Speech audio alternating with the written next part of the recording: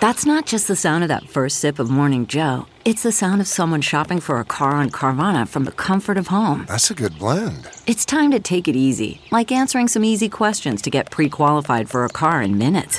Talk about starting the morning right. Just like customizing your terms so your car fits your budget.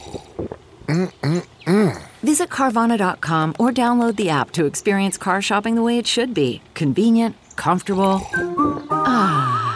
Good morning, I'm Randy Naughton at Fox 2 with your St. Louis news, driven by Bomarito Automotive Group. The St. Louis County Council approves an amended plan to fund the expansion of America's Center in downtown St. Louis. The upgrades include 92,000 square feet of exhibit space, a new ballroom, and green space on what is now a surface parking lot. The county's share of the price tag is $240 million over 4 decades.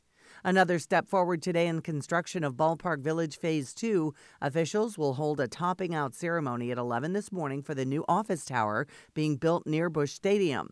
MoDOT workers will also bring down the old Highway 47 bridge over the Missouri River in Washington, Missouri tomorrow. Here is a time-lapse video of the new bridge being built next to it. The old bridge will be imploded tomorrow morning around 9.